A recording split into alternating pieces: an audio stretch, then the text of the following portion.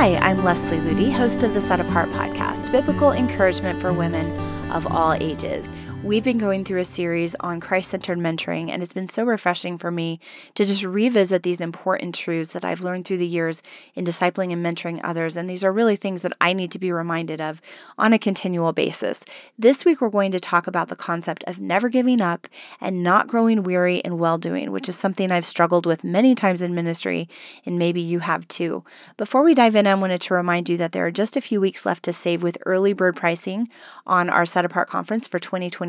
Our theme this year is Valiant, Becoming a Woman of Heavenly Strength, and I'm so excited to see what God has in store for these messages. If you'd like to join us in Colorado, June 16th through 18th, on-campus space is limited and it does fill quickly, so I encourage you to jump onto setapartgirl.com and click on upcoming events, or click the link in this podcast description if you'd like to register. Or if you can't join us in Colorado, consider hosting a simulcast or streaming a simulcast. Once you register for a simulcast, you'll have access to the sessions throughout the rest of the year, so you can pick a time that works best for you, or even show the sessions on a weekly basis at your small group. So click the link in this podcast description, and we'd love to have you join us for the conference this year. Let's talk about not growing weary in well-doing, not giving up when God has given you a task to wrestle in prayer or wrestle for a soul in speaking truth into their life. It's very easy to give up and be discouraged when you don't see fruit from the ministry that you are doing. And I believe there will often be times for all of us when we're wrestling for a soul or we're pouring into others that we really don't see much of an outcome. It can feel like you're hitting a brick wall. You can wonder if your prayers or your words are really accomplishing anything. And I want to highlight two beautiful promises from the Word of God that have encouraged me so many times not to give up and not to get discouraged, because it's really easy to just look at what you're seeing in the natural and forget the promises and the power of God. Galatians 6:9 says, "Let us not grow weary while doing good, for in due season we shall reap if we do not lose heart." And that is an incredible promise. He doesn't just say, don't give up, don't grow weary. He says, in due season we shall reap if we do not lose heart. And even if we don't see the fruit of our labors, the fruit of our prayers, the fruit of our ministry this side of heaven, God promises that the words we are speaking of truth, the prayers we are praying, will reap fruit. And it's not because of our perfection, but because of His. Isaiah 55:11, God says, "So shall my word be that goes forth from my mouth. It shall not return to me void. It shall accomplish what I please, and it shall prosper in the thing for which I sent it." God's word will not return void. And when we are sowing seeds of truth, it will reap a harvest, even if we don't see that harvest in our lifetime. And in this episode, I want to share with you just a few true stories that have really encouraged me and have proven these promises true and have helped me stay the course and not grow discouraged. At church today, someone was speaking about the story of George Mueller, how he prayed faithfully for several of his unsaved friends for years. And after many months of praying, 2 of them came to the Lord.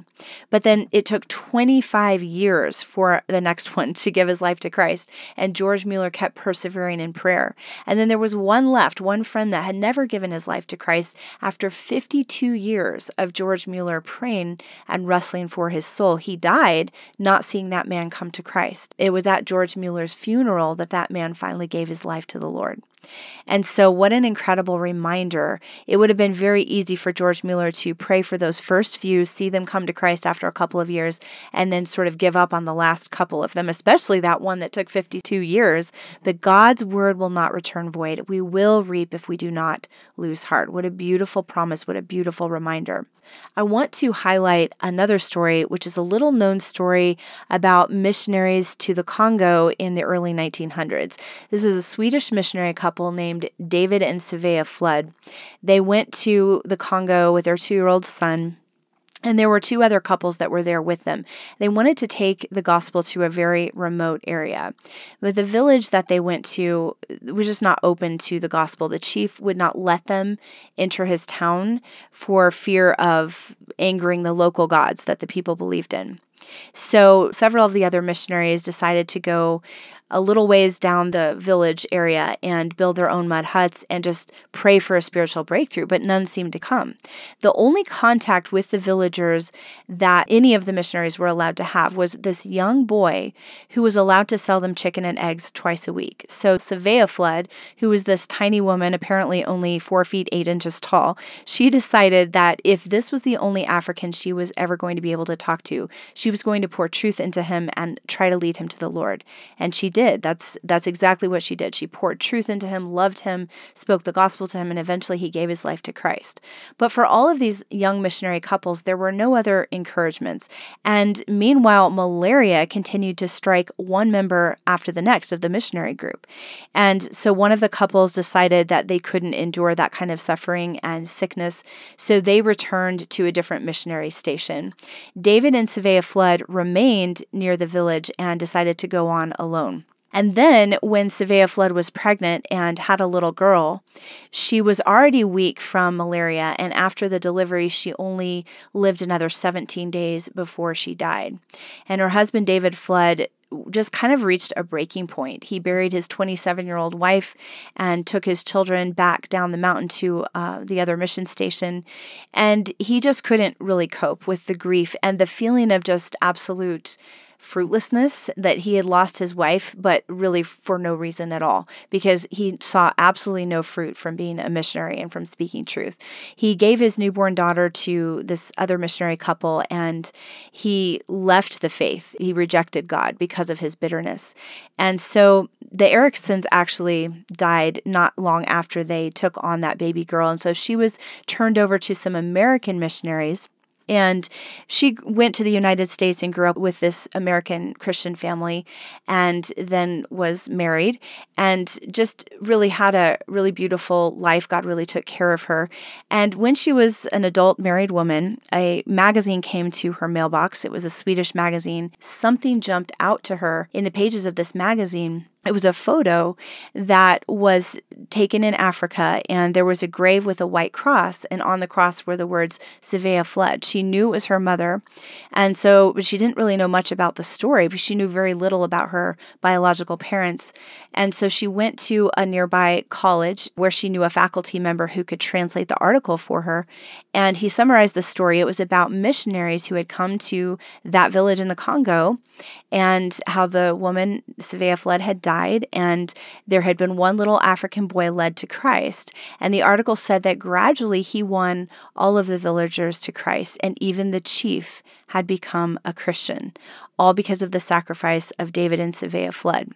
And when she was a little bit older, she went with her husband to visit Sweden. She found her biological father, and even though he had completely rejected God and had become an alcoholic, she went to meet with him. She talked to him about the fruit of their missionary labors, the fruit of her mother's leading that little boy to the gospel. And by the end of that afternoon, he had come back to God and repented of just resenting and giving up hope.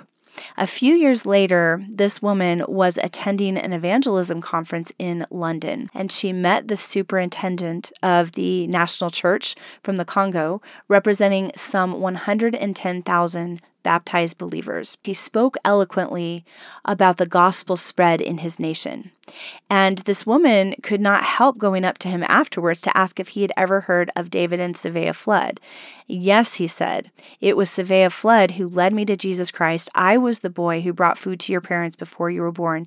In fact, to this day, your mother's grace and her memory are honored by all of us. Now, that is just an astounding story of the fruit of God, the faithfulness of God, of reaping fruit in due time, of God's word not returning void. And even though David Flood had given up before he even saw the fruit of his ministry, he felt like his wife had died in vain, God's word was not returning void. And the seeds of truth that were planted, even though the woman was dead and the father had left the faith, the seeds of truth that were planted were reaping an amazing harvest. And even just the redemption of this little baby who was given away and grew up in the States, how she was able to lead her father to Christ and meet the man that her mother had led to Christ as a little boy before her mother had died. What an incredible testimony of the faithfulness of God, and a reminder not to give up, not to become bitter and weary when we don't see the fruit of our labors, the fruit of our ministry. Another little known story is a missionary named Robert Jermaine Thomas. He went to China in 1863 with his young wife, and they had high hopes and great dreams about bringing the gospel to this country. But only a few months after they arrived in China, his wife passed away. And he was so just devastated and grieved that for a while he didn't know if he should still be a missionary.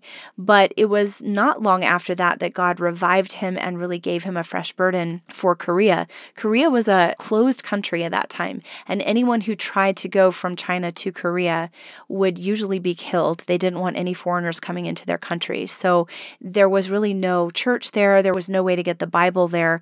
But he began to find ways, just a few times really, to smuggle Bibles across the border of Korea and give them to people, even though he couldn't speak really the language or communicate with them for very long. Every time he smuggled a Bible into Korea, he risked his life.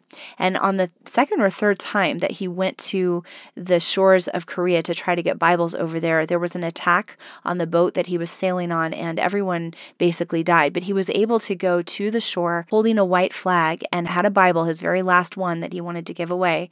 He knew he was going to die because he was seeing everyone around him be killed. But he persuaded the man who killed him to take the Bible. And there was a little boy there. This man's nephew was there. And so this little boy and this man who beheaded Robert Jermaine Thomas had the Bible. Now, this man died, Robert Jermaine Thomas died in his 20s, and really without seeing any fruit. He had smuggled a few Bibles into Korea, but he, if anybody looked at his life on the outside, you must have thought, well, what a waste. He was this very well-educated man, had so many talents, could have really lived a fruitful life, and yet he gave up his life on the shores of Korea, only having given away a few Bibles, and that was it. And yet 30 years later, when the country began to open up and some of the first missionaries were able to come to Korea, they expected to not find any believers, but actually they found the beginnings of a very thriving church. The little boy who had been present when Robert Jermaine Thomas had died had taken that Bible and read that Bible, and even the executioner had given his life to Christ.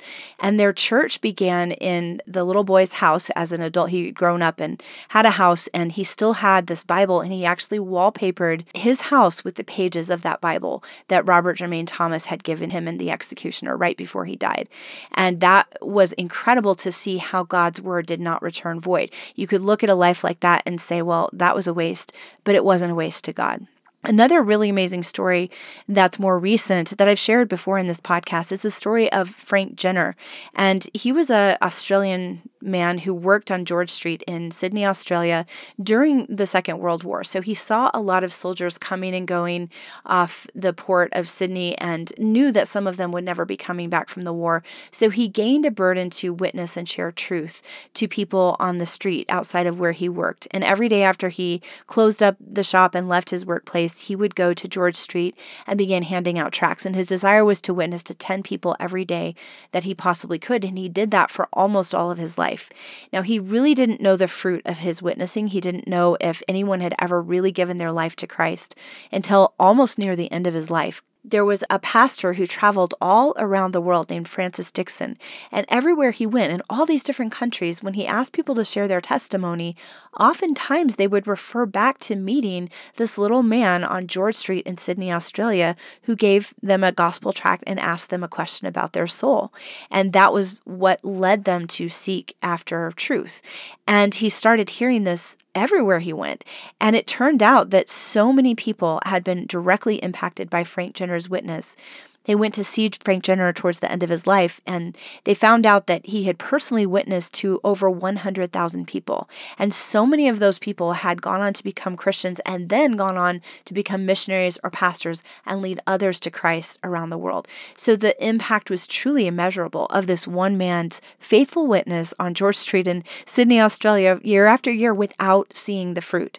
And he just Frank Jenner, when he heard about this, just tears came to his eyes because he said, I never knew of anyone actually going on for the gospel, going on to receive Christ, but I just kept at it, hoping and praying that it would make some difference.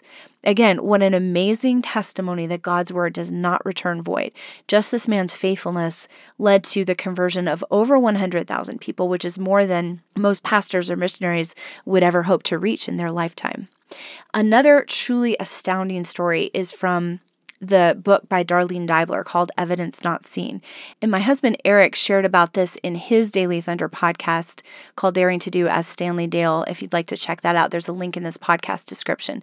But he talked about a man named Dr. Robert Jaffray, who was very instrumental in reaching the interior of New Guinea with the gospel right in the early days, right before the Second World War, when it had just been discovered that there were so many tribes, so many people in the interior of New Guinea that had never actually been reached with the gospel.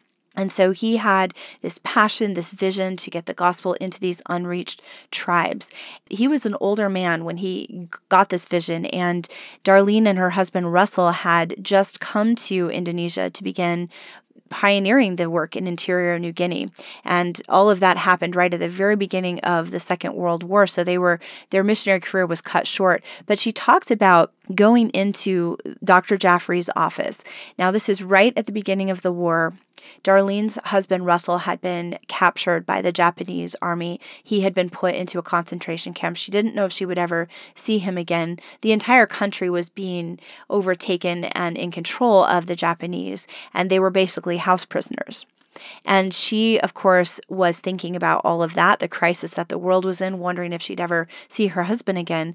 But late one night, when she was under house arrest with some other missionaries, she went into Dr. Jaffray's office, and she saw him sitting with a Bible and a map of the interior of New Guinea. And he was dreaming about taking the gospel to those people. He was still dreaming about it, even though the world was in crisis, even though it seemed like there was no possible way to reach those people anymore. And this is how Darlene described it in her book. She said that Dr. Jaffray told her, "This, lassie, is our task. These are the areas we must enter after the war is over." With steady hand and the voice of one assured of victory, he traced the map of our coming campaign, the Vissel Lakes area down either side of the backbone, and at last his finger came to rest on the Grand Valley of the Baliem. Now, Darlene and her husband Russell before the war had begun to pioneer work in interior New Guinea, but like I said earlier, this was abruptly cut short by the Japanese invasion. Darlene talked about leaving the interior of New Guinea right as they were starting to get established, and she said that she had this little adopted tribal boy that she wanted to be a mother to, and she had to say goodbye to him. And she said in her book it would be a war and 9 years and the tragic death of her husband before she would ever see him again. She was captured by the Japanese. Her husband died. She went through incredible horrors, unspeakable torture. And eventually, Dr. Jaffray was also captured by the Japanese, and he died in the concentration camp. So here's this old man dreaming dreams, tracing the map with his finger, saying, we are going to reach these people with the gospel. And now this young couple that was supposed to go in there, the husband has died, the wife has been captured, almost died several times, went through torture, and then he himself died without seeing the fruit of that dream coming to pass. And Darlene must have wondered if all of those first steps into the interior of New Guinea were in vain, if real fruit would ever be seen, if those dreams of Dr. Jaffray were just all in vain. Because again, he died of a disease in a Japanese prison camp just a few months after sharing that vision with Darlene, and he never lived to see that dream fulfilled. How could those dreams that God had given him to bring the gospel to those unreached people ever come true in the midst of such unbelievable hindrances? But again, God says his word does not return void, and our steps of obedience are never in vain. He is faithful to water seeds that are planted for his glory. And so after the war was done, when Darlene finally was able to return to the United States, this is how her story went on from there. It says, Darlene Deibler arrived in Oakland, California, emaciated and emotionally fatigued, to be welcomed into her family's loving care on November 30th, 1945. Over the next 2 years, Darlene testified to the power and presence of God throughout her prison experience before many who marveled at the fact that she had survived at all. Time eased her grief over Russell's death, while her memories of their life together in New Guinea confirmed her calling and necessity to return. She had been called to serve as a missionary long before she met Russell. She resisted the many words of advice against single women missionaries, especially one as young as she, as well as the encouragement to stay home and let some years of comfort repay her for her pain in the South Pacific. In 1946, a young man named Gerald Rose was given a film to use in his deputation. So he was going to become a missionary, and he was raising money, and he was given this film to use as he was raising money, and it was a documentary of Reverend C. Russell Deibler's trek to the Vissel Lakes area in the interior of Dutch New Guinea. Gerald Rose was already under appointment to this primitive mission field. Mutual friends arranged a meeting between Darlene and Jerry, and as it was in God's plan, Jerry and Darlene married on April 4th, 1948, and they began their ministry in New Guinea in early 1949. Together, Darlene and Jerry returned to the Vissel Lakes area and later pioneered the work among the Dani tribe in the Baliem Valley. Now, if you remember Dr. Jaffrey's dream that night, when Darlene had gone into his office and he was tracing the map with his finger, it was the Baliem Valley that he said, we need to bring the gospel there. And that's exactly where Darlene and her second husband went and stayed for about 40 years. They raised 2 sons there among the native people, and they stayed in New Guinea until 1978 when there was a government switch and they had to leave. But what an incredible testimony. Later, I remember listening to stories by Otto Koning, who became a missionary to New Guinea in the 60s, and he always spoke about the amazing faith of the Dani people. He was trying to reach different tribes with the gospel that had never been reached, but he knew he could always call on help from the Dani people. And this was lasting fruit of Darlene and Jerry's ministry to them because they were pioneers in bringing the gospel to the Dani people. And that was direct fruit of Dr. Jaffrey's faithful praying for those very people. So years and years and years later, it is proven that God's word has not returned void in this situation. In God's perfect time, Darlene's burden and Russell's burden and Dr. Jaffrey's burden was fulfilled by the power of God. These stories are just a few examples of how we should not become weary in well-doing, for in due season we shall reap if we do not lose heart. I want to finish with maybe a less dramatic story, and I'm sure I've shared it before on this podcast, but it's the story of my husband, Eric, giving his life to Christ. Eric has an older sister, Christina, who prayed for him for years and years and years. She was a very strong Christian, but he was more of a Christian in name only.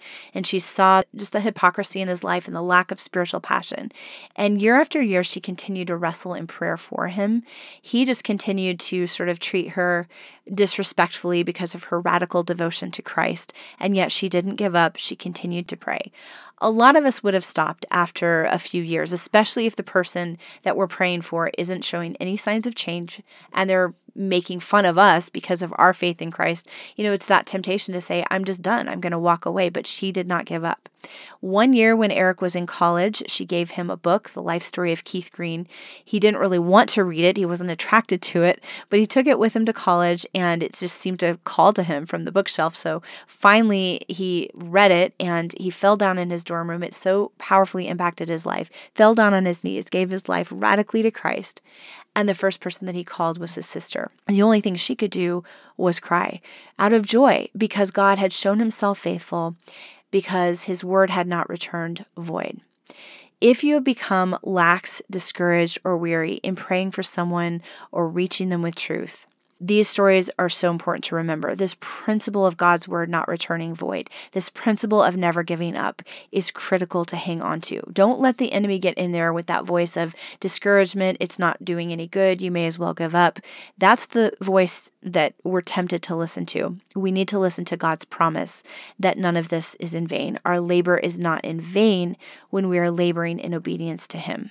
This has been a personal struggle for me for many years at different times when I'm just not feeling like what I'm doing is making any difference. But these little reminders throughout Christian history and the reminders from the Word of God, of God's faithfulness and the promise that we will reap if we do not become faint, if we do not lose heart, have given me strength time and time again. I pray they will do the same for you. I hope you've enjoyed this week's episode. If you'd like to go deeper into building a Christ-centered life or learn more about sharing truth with others, visit us at setapartgirl.com and check out the many resources that we have for you there, including our online mentoring program, which has loads of videos and online courses that can help you take these truths deeper in your life. I pray you have a blessed and Christ-centered week.